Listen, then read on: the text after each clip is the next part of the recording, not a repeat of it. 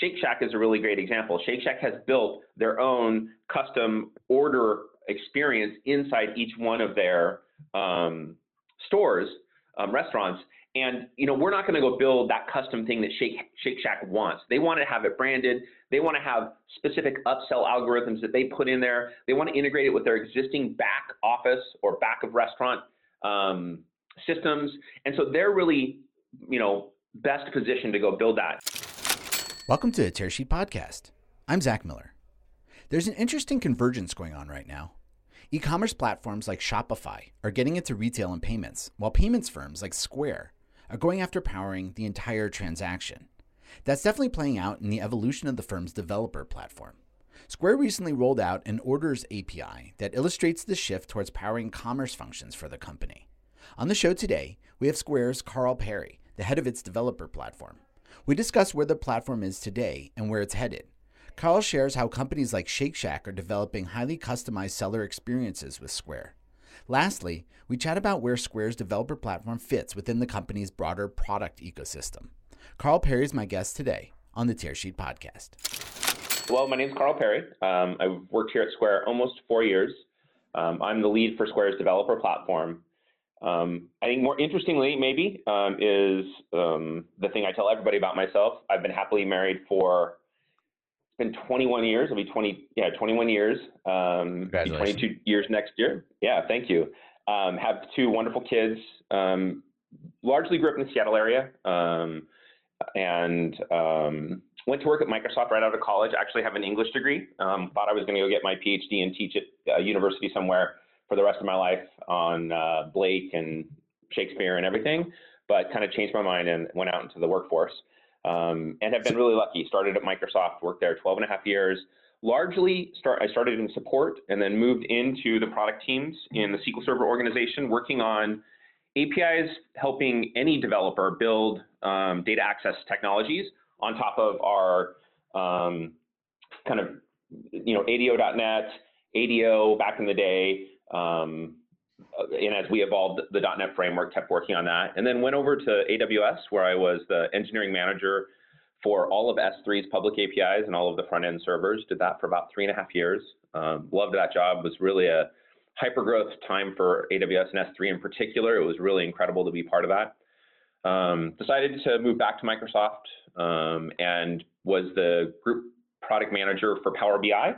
It's Microsoft's new not so new anymore, but it was its new freemium Power BI service that enabled anybody to, build reports and dashboards and gain insights from their data. And then about 4 years ago, we launched Power BI to GA and started looking around to see what new opportunities were around, and ended up coming down here from Seattle to San Francisco to be the lead for Square's developer platform. So can we talk about the origin of that platform? Were you the first in the role of kind of running the platform? So before I came here, actually, the team had built a series of APIs. It was largely a very small team. It was really targeted at enabling sellers to save time with a small number of partners. Really launched it in 2014 with a small set of APIs and then integrations with Intuit, QuickBooks, Xero, a bunch of other ones. I think there were 8 or 11. I can't remember. I looked at it recently, but a very small number. But it was a side project for the company, wasn't a strategic investment. And as I started to look around, they had made some decisions at the company that they really wanted to make this a strategic area of investment. And I had previously worked for Alyssa Henry at both Microsoft and AWS in S3. And so when I was coming down to actually do an interview at a 5-person startup, and I was going to grab, food with her, and she convinced me to interview here. So I was the 5th person on the team when I joined. So it was a pretty small team the day I started. And Carl, what was the change of mindset that took it from a small team to sort of a more of a core focus for Square? Well, I think there's a couple of key insights or kind of observations that the company had. So number one is that we realized that our sellers had needs that Square would not be able to solve. And let me give a couple of examples that may seem like obvious, but at the time I joined, we had a standard point of sale, general purpose point of sale, And we were evaluating whether we should be getting into vertical points of sale or experiences. Fast forward to today, we obviously have 3 different solutions in Square for Restaurants, Square for Retail, and Square for Appointment. But at the time, that was actually a discussion that was happening in the company as to whether we should be doing this. But it became clear as we decided that this was something we wanted to do, that we needed a platform that all of these experiences were built on top of and that could power them all, because sellers actually needed a cohesive experience across all of the solutions that Square was building.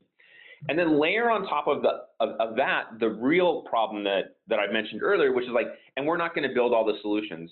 When we launched with integrations with QuickBooks and Xero, we weren't going to go and aren't going to go build a general purpose accounting solution for SMB sellers.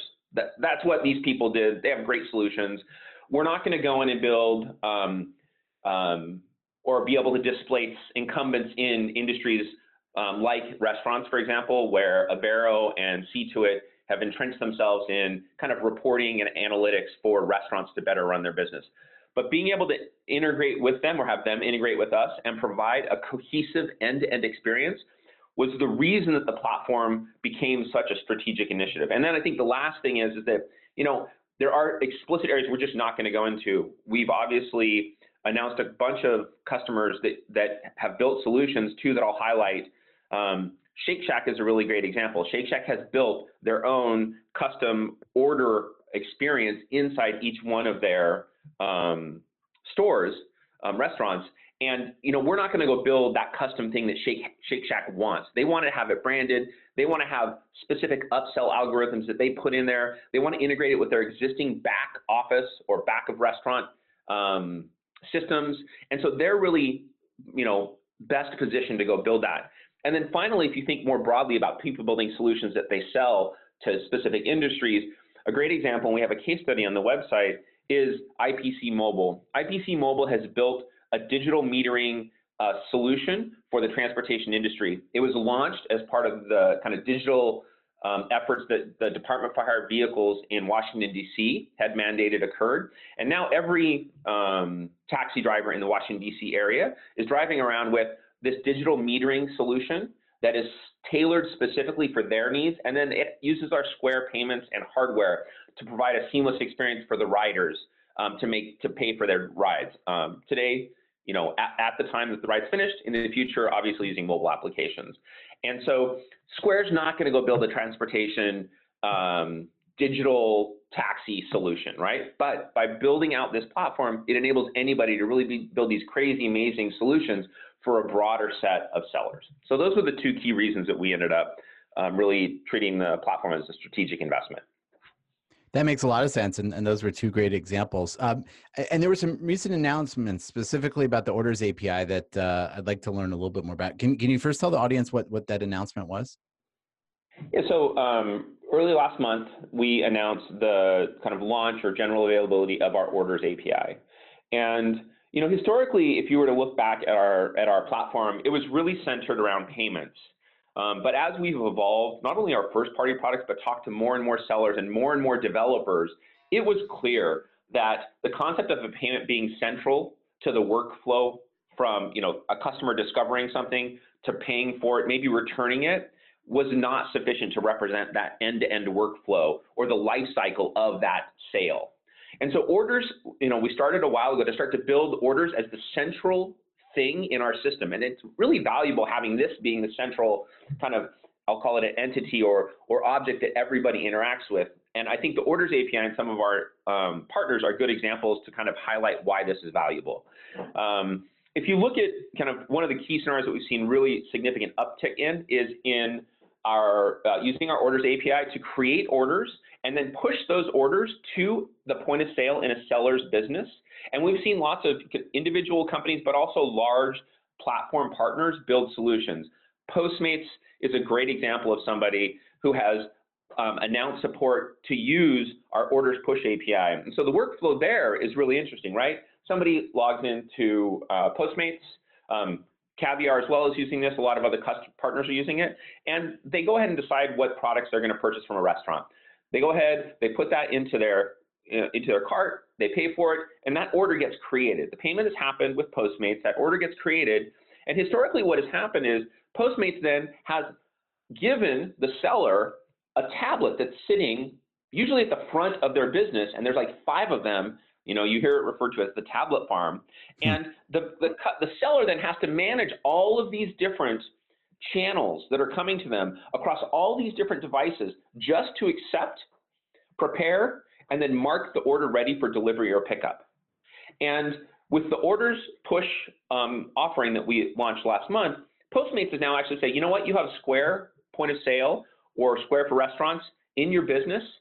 This works for all of our other points of sales as well. We're going to go ahead and we're just going to push the order to the Square point of sale. And now a seller can use the point of sale that they already run their core business with to manage all the incoming orders. And obviously an outgrowth of this is that tablet that was sitting there from Postmates or from Caviar or from anybody else disappears because they no longer need to use that tablet. It saves costs, obviously, on the delivery platform side, but I think more importantly, it streamlines the workflow that our sellers have when managing all these orders. And this order push API, they mark it as accepted, they mark it as when it's going to be available, that it's ready for pickup, and obviously all of the logistics and operational technology that each one of these delivery companies have built is not something that, you know, our Square for Restaurants or Square for Retail team are going to go build. And so they're able to then take and integrate it with their existing workflows that are there, and then end up delivering the food or whatever was purchased through Postmates, DoorDash, or Caviar.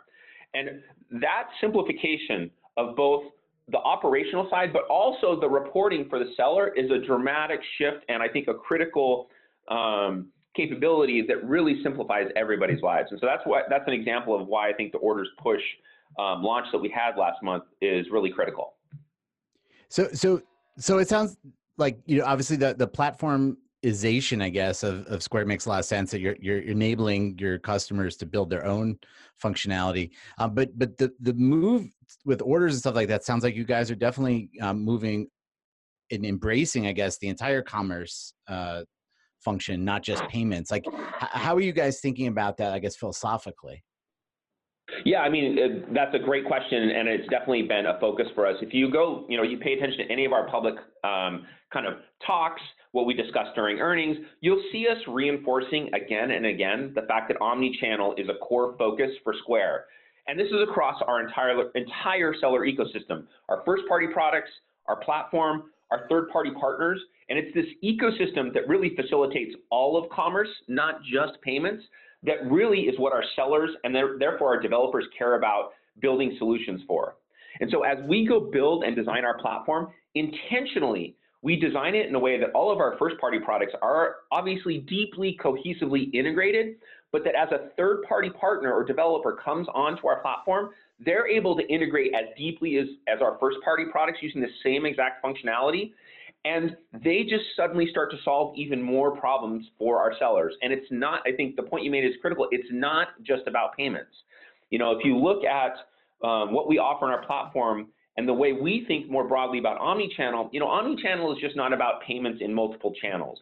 It's about payments and orders across channels with inventory and the customer that's purchasing it, along with reporting at the end, so you can better understand what channels are performing most effectively, which channels are performing least effectively, who your most valuable customers are, so you can provide them better service and products as you move your business forward. And so absolutely, commerce more broadly is the core focus of the platform, with omni-channel being kind of the tip of the spear that we're really driving forward with to help sellers better solve their commerce and business needs. So it sounds like a lot of attention as well, like co-commitment with that is focusing on seller experiences that developers can build with Square as well, not just the customer facing side, but also the seller side. Yep. Can you talk about that? Maybe gives us some more examples. Let me think some more examples. I'm trying to remember what we have on the website and the use cases. Well, if nothing comes to mind, I mean, at least focus, like, I guess it's not necessarily a question, but address the issue, the idea of a seller experience, and I guess how that's evolving. Yeah, I mean, I think I can't go. I'll give you some details. I can't go into great depth here. We probably would be better served by having one of our other leads or GMs come in and talk about the seller experience. But I think most importantly, you know, as we think about our first-party products powering that experience for sellers. I think you recently spoke to David Rusenko about our Square Online Store offering. Is that correct? We did, yes. And so I think, you think about, back to my point on omni-channel. Omni-channel is just not taking payments on your website and in store. That's what a lot of people actually focus on and try to solve for. And to be clear, that's a critical part of the overall omni-channel story. But honestly, when we think about the seller experience, I'm going to use the order scenario again. Having a website builder like Square Online Store to be able to build your website and host it, and then have somebody come to your website and out of the box, they're able to choose, I'm going to buy these 3 products from your store, maybe these 2 shirts and these jeans, and I want to have them delivered to my home. Or, oh wait, I'm actually going to be downtown today or tomorrow or the next day. I'm going to pick them up in store.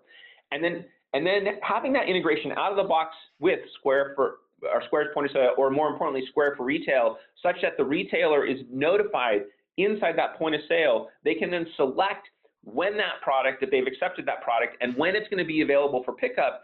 That then feeds back to the seller, or to the buyer, sorry, who knows, okay, cool, my order's been accepted, I paid for it, I'm going to pick it up tomorrow when I'm in the city. And then once they pick it up, the seller is able to get all the reporting of what products were sold, how many were sold, to which customer, on which days, through which channel, and then they can better decide where they want to put their efforts around either improving a channel or removing a channel that may not be appropriate for them. And through that all, our first party experiences, as well as any of our third party experiences, are really focused on ensuring that workflow for the seller is seamlessly executed and really makes their lives simpler. And to reinforce the platform aspect of this is all achieved because everybody is building on top of that public open platform using the same APIs across all of our products. Our Square for Retail solution, our Square Online Store solution, and also maybe that fulfillment solution that integrates with our Orders API, Square Online Store, and our Square for Retail solution. So that makes a lot of sense. And I guess as we get to the end of the interview, I'm kind of curious, I guess from a strategy point of view, does developer platform and the power, I guess, that you just described, does it enable you guys to move up market and start to work with some larger sellers? Yeah, I mean, I think that there's no question that the platform is immensely compelling and kind of interesting to, I like to say, larger and more complex sellers. Some of our smallest sellers actually have really complex business needs because of the specific vertical or domain they're in. And then obviously, as you become larger, your business just does become more complex.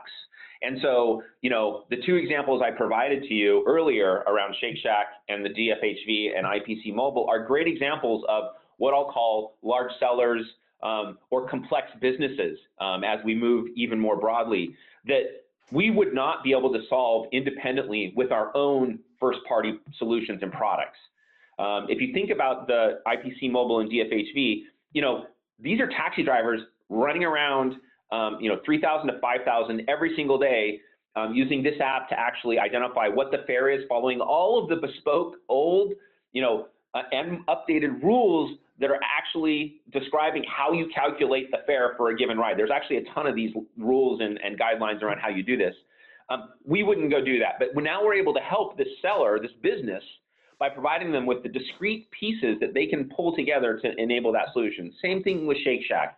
There's a world in which we see sellers using, Square Stand as like a little mini self-ordering kiosk type experience. But the experience that Shake Shack has built is wholly differentiated and completely intentionally bespoke to their business, branded, integrated. And to be clear, they would not have used Square if we did not have our Square Reader SDK, along with all of the other capabilities in the platform for being able to read out what customers purchase what products at what locations. And so the platform has absolutely shown that we can help more complex and larger businesses. And I expect that to continue to actually balloon and grow as we move forward with kind of enriching the capabilities in the platform that our first party products are built on. And we have time for one last question. I'm just curious, Carl, you and your team, like what are your biggest priorities looking into the end of 2019 and already out into 2020? Like where are you putting your attention and resources? I mean, I think if I think about the developer platform, our main focus for the remainder of the year is really focused on 2, I think, two broad initiatives. So one is that, our app marketplace has been around for quite some time. It launched in 2014, but we haven't dramatically updated that and really enabled the direct connection between sellers and developers. We've grown our app marketplace from, like I said, it was 8 to 11. I don't remember the exact number in 2014 to now over 275 partners in the app marketplace. That doesn't include our what we call our solution partner program, which are independent developers that are building custom solutions for larger sellers using the Square platform. And so we've dramatically increased it over the last 3 to 4 years, but there is a huge opportunity for us to connect developers more directly with the millions and millions of sellers that are using Square on a daily basis. And so I think that there is a big investment that we're focusing on and really improving not only the experiences and the information available in the app marketplace, but the connection that developers can have with all of those sellers leveraging Square on a daily basis. So that's kind of one area. And then more broadly in the platform, it was great to launch Orders API, and we now have omni-channel orders and payments for any developer and seller that wants it. However, there's significantly more in the platform that we need to go and enable. A couple of examples that we're working on, things like inventory, cross-location inventory management. We have some really great solutions. There's a lot more to go do there. Things like loyalty and customers, enabling APIs with that, getting that more broadly adopted. That's an area, obviously, that Square is differentiated in, not only because of our first-party solutions, but all of the third-party kind of solutions that integrate on the platform. So I would say that this space of more broadly exposing the APIs and the primitives that a commerce platform would have is a big area of focus for us over the next I would say definitely through this year, but we're going to just double down and do even more in the following year.